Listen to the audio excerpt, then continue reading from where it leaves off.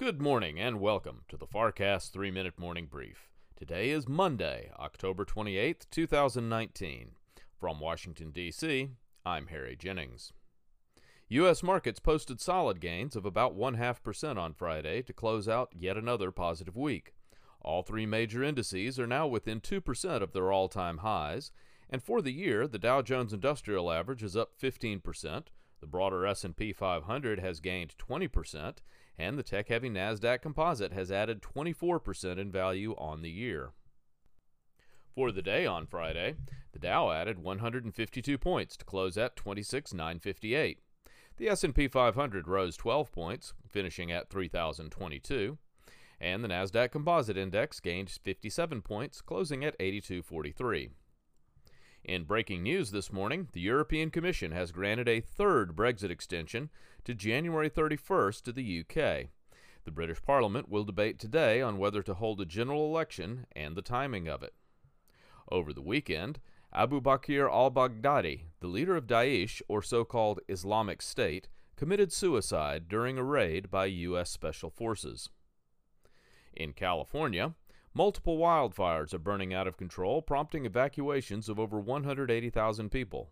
The Kincaid Fire in the wine country north of San Francisco was driven yesterday by wind gusts exceeding 90 miles per hour and is less than 10% contained. And in economic news, the Federal Reserve Open Market Committee meets this week and will release a statement with press conference following on Wednesday. The FOMC has lowered the Fed funds rate in each of the last two meetings in what has been characterized as a, quote, mid-cycle correction, end quote. In overseas markets Monday, Asian and Pacific exchanges posted gains in the day's trading. Japan's Nikkei was up 0.3%, while China's Shanghai and Hong Kong's HSI each posted gains of 0.7%. European markets are mixed in morning trading, with the All-Europe Stock 600 index off by 0.1% at midday.